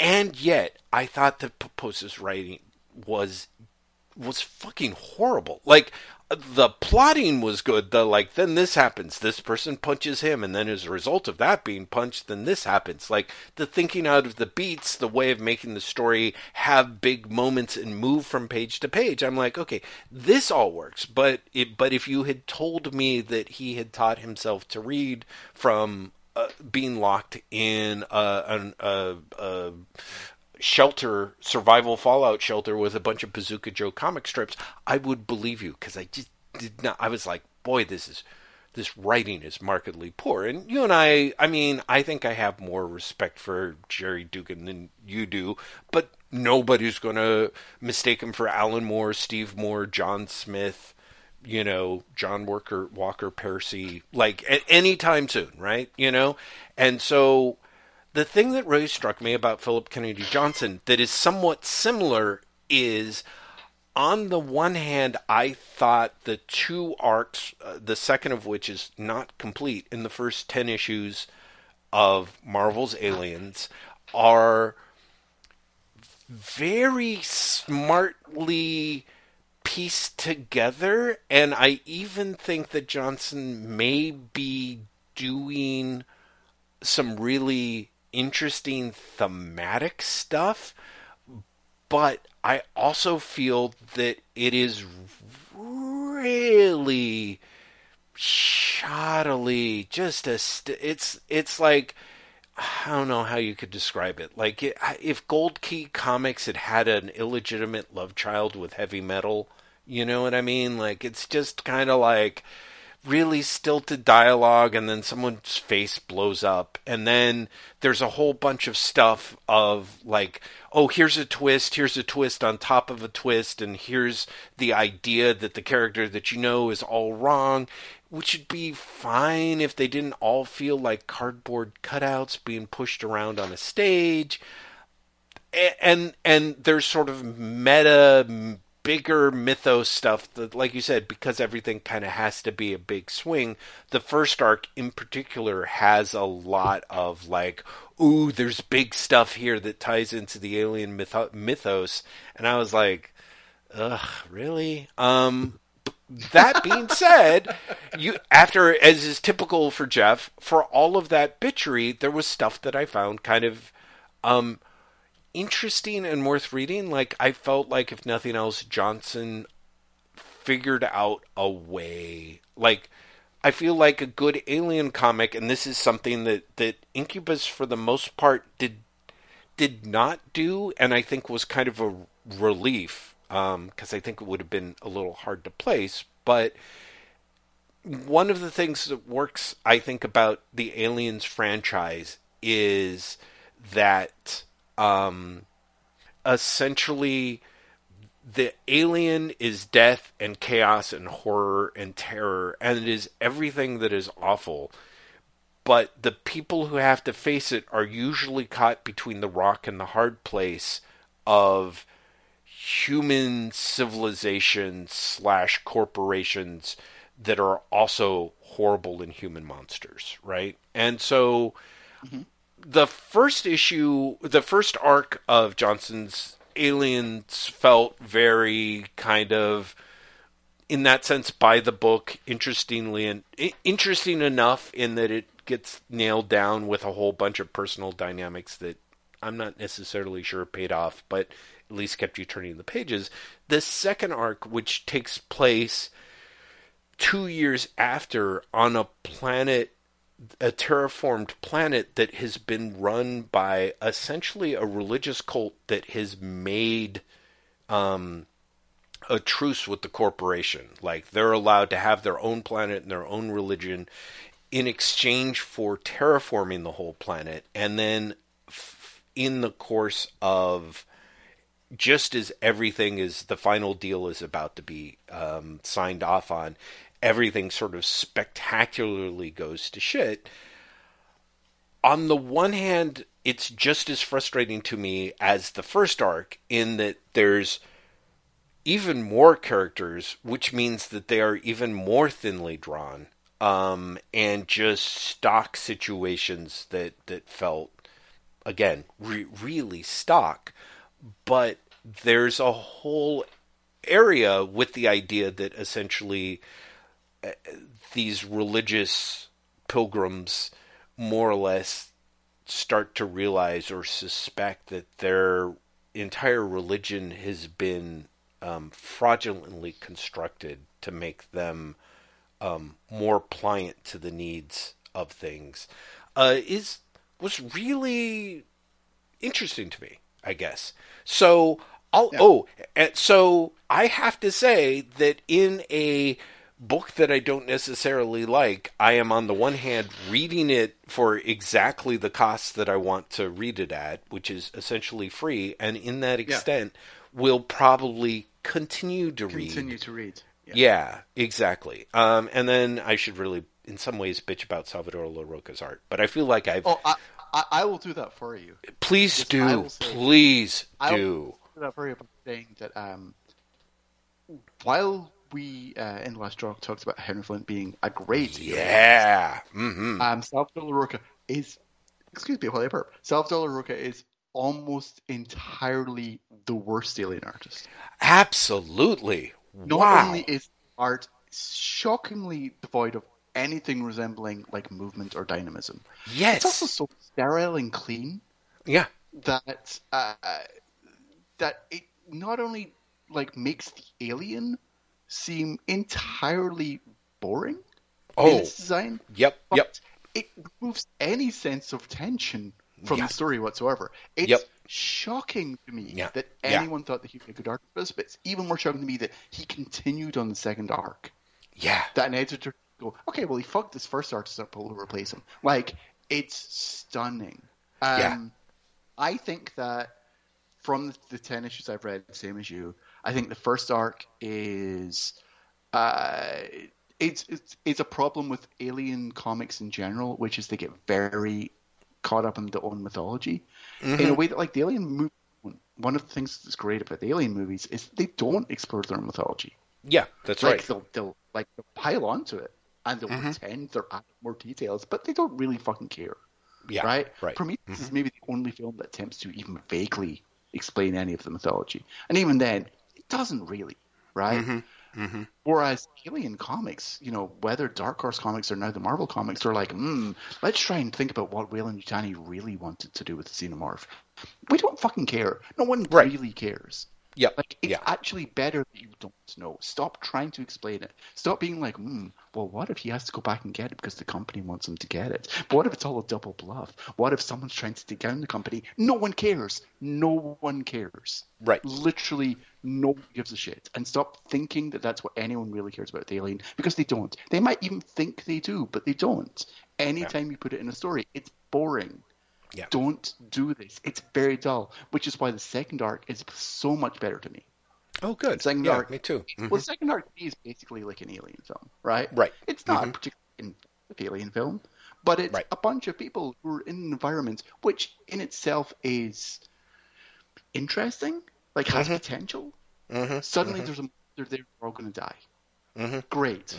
That's an Alien Right. story. And that you have an android in there who is going to fuck things up. Sure, that's also part of the Alien DNA, Yeah. right? Sure. Absolutely. You have the idea that some of the people are part of this religion, and they think the alien is actually part of the religion. Mm-hmm. Like they think it's basically sent by their god.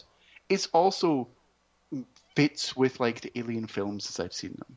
Do you know what I Yeah. mean? Like it's enough Yep. of a gimmicks, enough of a twist to be like, sure, they're all gonna fucking die. Right. Do you know what I mean? Well. Like, Well. And I we could think. tell the story, and that's Yeah. fine. Like this is an Alien story to me. But again, Right. LaRocca is entirely the wrong artist for it. Oh, it's so So, bad. Can you convince us in this planet that's been terraformed and make it seem like something that you haven't drawn in Procreate? No, he says, No. and then he gets paid for it anyway. It's shocking how bad an artist he is. It's shocking, honestly, how bad the coloring services work as well. Like a different color could really change the impact of LaRocca's work. I don't know if it's a deal he has with Marvel. I don't know if it's a deal he has with like the editors, the colorists, but it's something where he does it so. It's so poor. Like LaRocca is so bad at what he does, but he's so unsupported by the people around him. Right?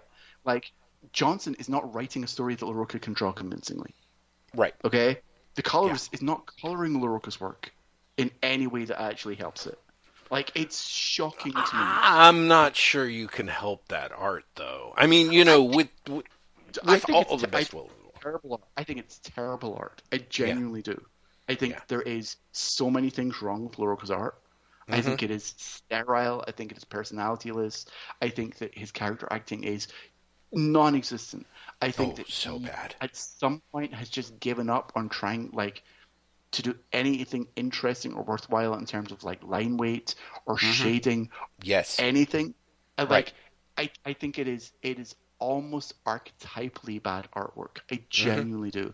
I also think that if you have a colorist who had more of a personality on it, they could do something with it. Well, maybe. I mean, good, but they could do something with it. I kind of got the impression, and I could be wrong, that the colorist is working so hard because, as you point out, LaRocca's lack of line weight makes everything feel like it kind of feels like the world's most expensively done coloring book. You know what I mean? Like his line weight is so bad and everything has no depth to it that the colorist then just basically is going insane with the spectrum filters to try and give you the feeling of depth and or you know what I mean, to give you the sense of foreground background. Like I really feel it's the 21st century equivalent of the coloring you used to get in Marvel Comics in the 80s, where it's like, okay, we're going to put all the characters in the foreground, they're going to be yellow, and then the background is going to be brown, and that's going to give you the sense that these people are running down a hall, you know? And it's just, it's. I mean, here's the thing. I'd love coloring like that. One of the things that's gone wrong with comics color, gone wrong, listen to me. One of the things that has disturbed me, one of the things that's depressed me about comics coloring as basically printing techniques and coloring techniques have gotten more advanced, is that we've seen a lack of expressionistic coloring and everything's become much more literal.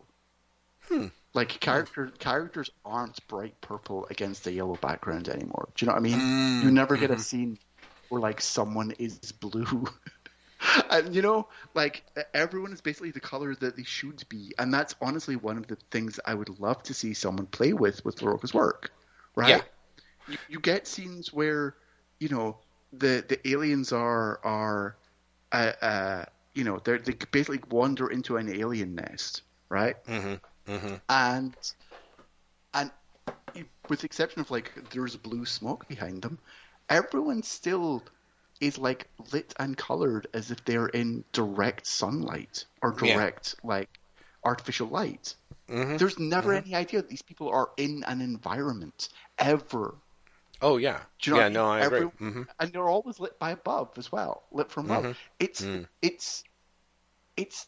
I don't want to say it's lazy, because here's the thing, it's not lazy, because again, everything is colored with such fidelity to if these people existed in a photographic studio, that like that takes effort. It does. Yeah, no, it absolutely does. It lacks invention. It lacks creativity. It lacks emotion. It lacks intelligence. Right? It lacks an emotional intelligence and a reading of the work. If you put, you know, and you know, it's never going to happen, but if you put someone like a Dave Stewart on Salvador Larroca's work, I'd be really interested to see what they do there. Like, are they going to bring texture to it? Because again, Larroca's work is devoid of texture. Yeah, everything is made of the same plastic. Everything. Yep. Whether it's human flesh, like xenomorph skin, or for that matter, the metal of a spaceship. Everything has the same texture in a Salvador comic. You know, like, what if you put someone like that on? What if you got, and I'm at this point, I'm now picking, like, people who do their art entirely, but what if you applied, like, you know, Mitch Gerads' colors to it? What if you applied, like, Tula Lote's colors to it? Right? You know, what if you actually did something intentional with the coloring that actually, like, performed a service beyond simply this person's skin is white, this person's skin is black. Right. They're wearing a blue jacket. I do want to. One thing I want to mention, because you didn't mention their name, and of course I don't know. Like, it would be Pearls Before Swine, but of course Jordi Belair comes to mind, and part of why she comes to mind to me is one of the other things I read under Marvel Unlimited is the 5 issues of The Thing by Walter Mosley, Tom Riley, and Jordi Belair. That is what you should be reading, Graham, because that book I read the first couple of issues of that and I liked it, and I honestly just forgot. Yeah, just go back, because it's... Like, I've got to be honest, there was something about that first couple of issues. Is it done? Is the 5th issue the final one? No, the 6th issue is the final one. Yeah. And it's the book starts a little, like the first issue, I'm like, oh, okay, I'm willing to give it a certain amount of credit for being kind of offbeat, almost Steve Gerber-esque thing, comic book. And then kind of as it goes along, it just kind of moves into that realm of like Mosley just not being as just kind of like there's a bunch of stuff that kind of feels like lazy cutting corners in a way that's just like because it's comics. Better or worse? I would say the writing gets worse. The storytelling and art gets better. So Riley's art was great in that first issue. Riley's art was really good in that first issue. And that keeps going. So that part is like makes everything worth reading. And I should say that the characters that Mosley introduces in the first issue, you kind of keep reading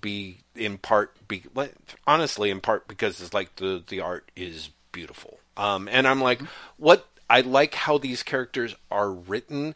I dislike how much Mosley is writing shit that is like, oh, here's a comment that should be followed up on, that no one's going to follow up on, that is a hint that there's more to this character than you're seeing. And I'm like, yeah, it's just lying there like a flopping fish. You know what I mean? So, but that being said, there's some very, Riley's work is generally super expressive anyway, and Belair ups that by taking some very delightful, non-naturalistic coloring choices that I think you would like a lot. Jordan Blair's colors are great. I honestly just forgot to mention. Yeah. Which is fine. Yeah. So I thought it would be a good segue to sort of mention in that sense. So but I agree with you. The art was just fucking horrible. Like Salvador Larroca, man. I don't know the last time that I actually read a comic that I was like, wow, it's kind of a shame that Greg Horn wasn't around for it. You know what I mean? Like, you're just like, ugh. Yeah.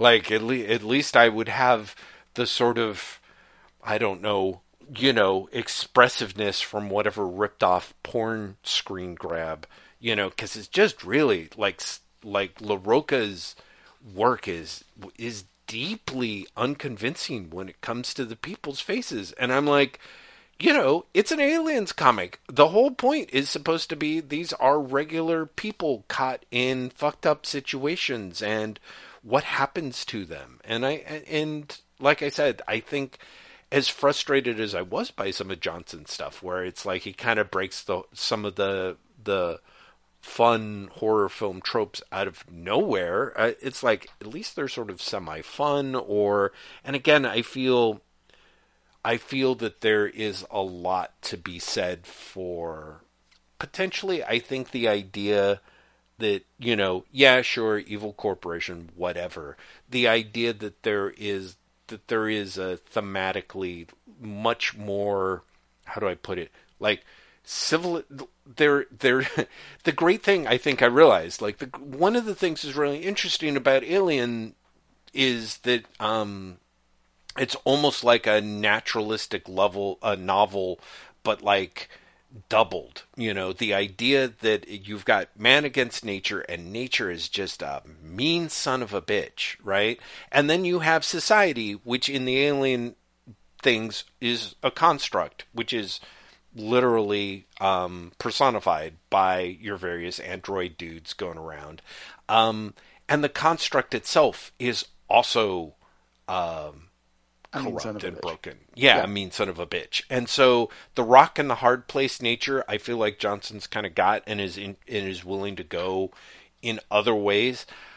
One thing that I found tedious is some of those text cap pages. Some of the whole the post Hickman influence of like, hey, here's a super graphically designed information dump.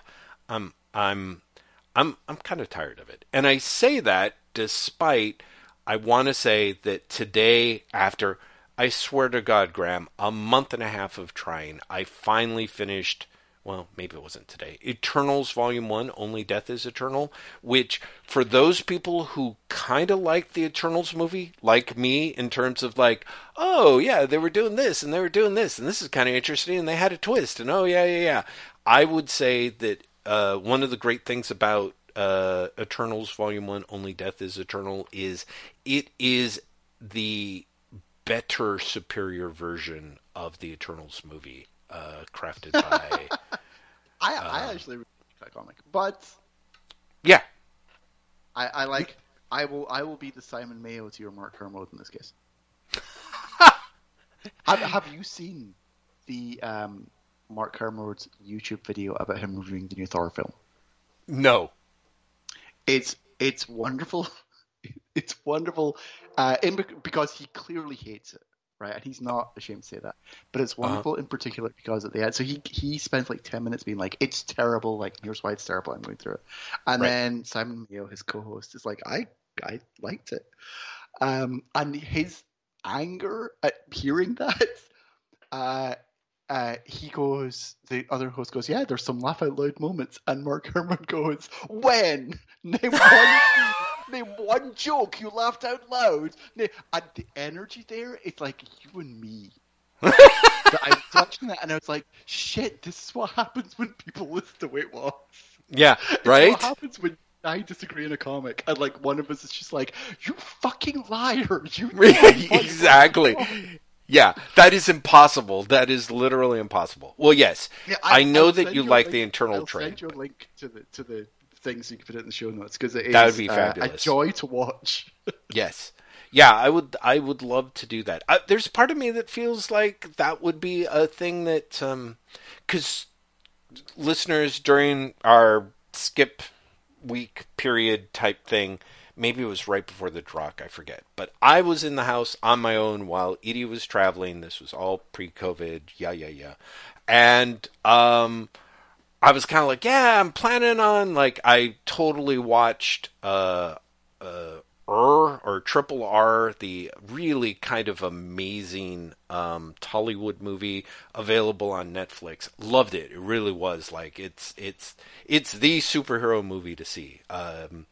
And even though it's a sort of made up historical epic, and I was telling Graham, I'm like, yeah, I think I'm really strongly tempted to like watch Doctor Strange in the Multiverse of Madness since it's now available to watch on demand.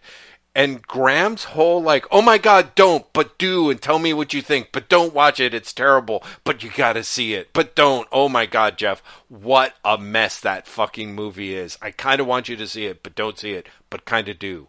The backstory to this is, you said that to me like the day I'd watched it, Yes. and I think it's just a mess. I think it's just such a failure of a film on so many levels. Yeah, And you liked it. I did. That's the weird part. Like, I absolutely know 100% of what you're saying, but I totally. I think almost every choice that film makes is the wrong choice. At least. I mean, I don't know. It's weird. I really. I love that. I feel that you literally know what I'm talking about, and you're like, yeah, but I still liked it. Yeah, And no. I'm not being sarcastic. I do genuinely think there's something great about the fact that I'm like, yeah, I think it just kept making the wrong choice, and you're like, you're right. However, I also really liked it. Yeah, no, very much so. I mean, and that's the thing that I think is kind of funny and a little bit sobering is I remember us talking about, like, I don't know, after Batman versus Superman, Dawn of Justice, and you're being like, I liked it, it was good. I'm like, how can you even say that? And then I would go on and you're like, yeah. And it's exactly that. Yeah. Doctor Strange in the Multiverse of Madness is the most indefensible film. It really. I don't know. From everything I've heard, the new Thor film might be more indefensible. Yeah. Well, right. And that could be. Who knows? Maybe I'll end up seeing it. But I feel like. I mean, it's going to come on Disney Plus at some point, and we're going to end up seeing it. You know, that's sure. What's going to happen. I think there's part of Doctor Strange in the Multiverse of Madness had a variety of things where I was like, oh, that's interesting. Oh, that's fun. Ultimately, what it boiled down to were there were a couple of minutes where I'm like, it's it's weird. I liked it more than I liked Sam Raimi's Darkman, and I would say I always thought Darkman was like kind of a shittily made movie. I think that Sam Raimi makes movies that are really are not good, and sometimes not even fun good, but just like kind of yeah, like unfun, not good. And so, for example, wait, I have a question. yeah, Before is your is your defense of Doctor Strange 2 that it's not as bad as a movie that is worse? no. No, no, no, no. Okay. That's Okay. not a No, defense. yeah. No, no, Sorry. no. Yeah, okay. I'm literally That's just talking your about point, how like, impossible. No, no, no, no, no, no. No, okay. I mean, I mean, I guess what I was building to was there, there was, I think there were parts in the Doctor Strange movie that are identifiably Sam Raimi stuff that sort of made those parts kind of very watchable or interesting, at least visually interesting. And I think that helped for other parts. It's sort of yeah, it's like being on a ship that is sinking, and at any given point, there's a piece of furniture that you can stand on, and that's not saying anything about the caliber of the architecture in the room. You know what I mean? But like, there were parts where I was like, oh, that's kind of, huh. And then there'd be other parts where I was like, huh. You know, I mean, for me, there's parts where I'm just like, who fucking did this soundtrack? This sucks. And I was like, oh, it's Danny Elfman. Wow. Okay. Well, there you go. Or just various bits, as you pointed out, like the fucking hair and wig and makeup department people, like those people should have to give their wages back. Cause So that I'm shit. really curious because one of the complaints I keep hearing about Thor 4, which again I've not seen, is Uh-huh. apparently the special effects are like noticeably bad. Mm.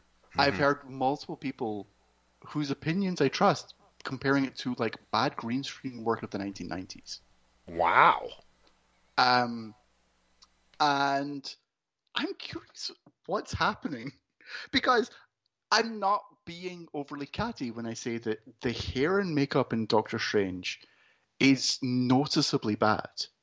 Yeah. It's not just subpar, like it's actually bad. Right. And if Yeah. that not No. like then special effects in Thor, also like I saw a clip of Thor and I was like, the costume is also like really bad in Thor 4 Right. as well. By the Yeah. looks of it. Yeah. Yeah, I don't Yeah. know. Maybe they're trying to cheap out on something and it's showing. I have no idea. I mean, I honestly, Graham, I could be wrong, but my personal rule of thumb is everything is at least 10% worse than it used to be because of how things are in the world. You With know what I mean? with the COVIDs, yeah. With the COVIDs and everything. Because I've found everything is worse than it used to be, markedly so. And some of that's like the effects, some of it's the writing, you know, like when you go in and you look at shit on movies and you're like, these people are paid professionals. That is literally what I said about a couple of my last few doctor's visits. Like, there's just Mm-hmm, mm-hmm. everyone is not delivering at the level that they used to be, and and I think we all have can recognize it. It's just I don't think we necessarily put the bits together and or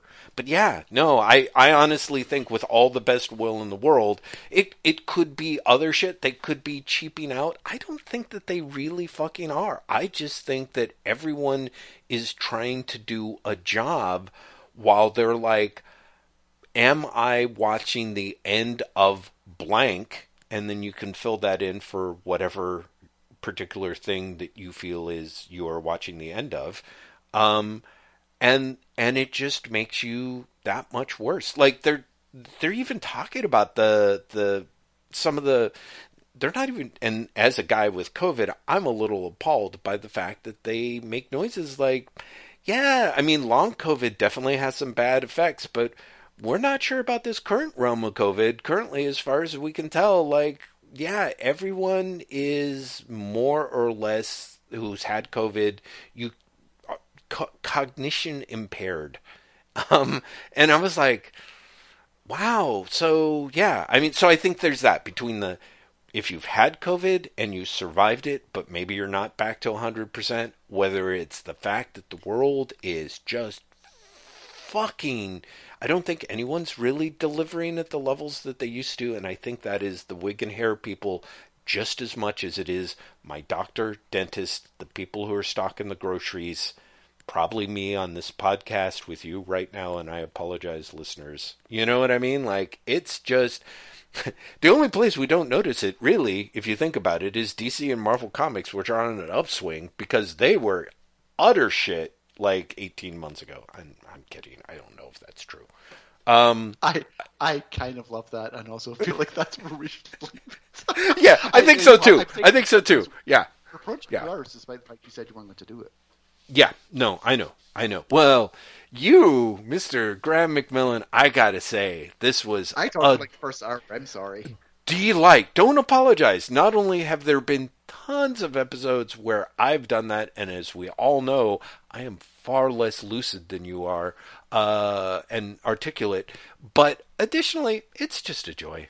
It's just a joy. It's delightful hearing you talk with excitement about these things. At some point, I've got things that I'm sort of slowly building about the romance mangas that I want to talk about. Yes, but... the next time we do a Wait What, let's very quickly talk about scheduling. Not sure for everyone, but for the audience. Yeah. Next week is a drog. Yes. We're going to be doing volume 37 of Judge Dredd: The Complete Case Files. Yep.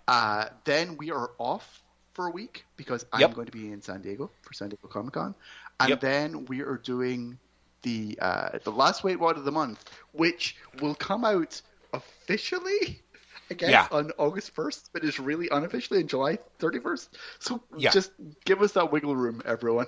July has turned out to be a very weird month. Also, I'm saying all this while also saying Jeff has COVID. So if we all of a sudden have to like reschedule shit, right, that's just what's going to happen. Also, to be completely cynical, I am going to a convention. Mm-hmm. And I wouldn't be surprised if I have COVID after that either. Yeah, that is actually probably more likely a situation. So yeah, do give us some wiggle room in the summer months. But yes, next week Drock, then a skip week, then provided everyone is healthy and willing enough, another Wait What. Yeah, and we will be and then things in August. Then things in August might get crazy for reasons that we will discuss at a later date.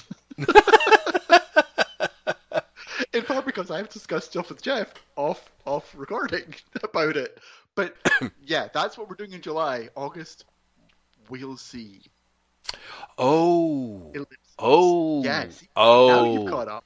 Taking tours, but now you've caught up talking about. No, sadly I haven't. I haven't, Graham. I just realized. So sorry. I just realized that I am supposed to be going to my mother-in-law's the last week of July, the 30th. Amazing. The 30th and the 1st. Wait a minute. What am I? Oh, the 30th. You know what? If it wasn't for the fact that I would be out of town, July does have 31 days. So it would be, we would record on the 30th and I would upload it on the 31st, except chances are good we're probably going to do 2 skip weeks because I'm supposed to be in Reno unless I'm not. So, listeners, it's all thrown into disarray. Let's play for listeners. We've got a drop next week, and then who the fuck knows is what we're saying. Who knows? We really don't know. Please be patient Jeff with has us. COVID, and we made it through an entire recording. So, like, who knows? Who knows what could happen? Yeah, that's right. That's right. Crazy shit can happen. That's all I'm saying, listeners. I think you're right. I'm also saying there's going to be show notes for this episode up on WaitWhatPodcast.com. We have a Twitter account at WaitWhatPodcast. Jeff has a Twitter account at LazyBastard at LAZY. I'll try it again. LACYBASTID. I am at Graham M at GRAEM. Wait, wow. I've forgotten how to spell again. At GRAEMEM. Yay! Lord. And we're a Patreon supported podcast, which means Jeff is going to talk right now. Hey everyone, I'm going to keep it short because as Graham thankfully pointed out multiple times in a many-minute period, I have COVID. But I also have a heart full of gratitude for you, our listeners. You managed to put up with all of this nonsense. You're willing to put up with all of our deep dives, our ridiculous, almost endless carping about, oh God, honestly, Graham is not being hyperbolic in any way. The art in the Aliens comic is fucking horrible.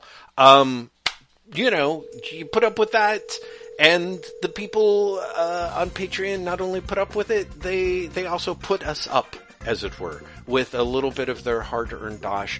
We are grateful to everyone for your ongoing support, whether with your ears and or your ears and a little bit of the coin. Special thanks goes out to Empress Audrey, Queen of the Galaxy, for her ongoing support of this podcast. She's trying with everything else, celestially speaking. She's trying. And frankly, you know, it wouldn't surprise me if she too had COVID and is not quite at 100% anymore. So, what can we say? That's my incredibly chipper, but deeply, deeply dark, if you think about it. Thank you and salutations to you all. Graham? What else can we say? We can say bye!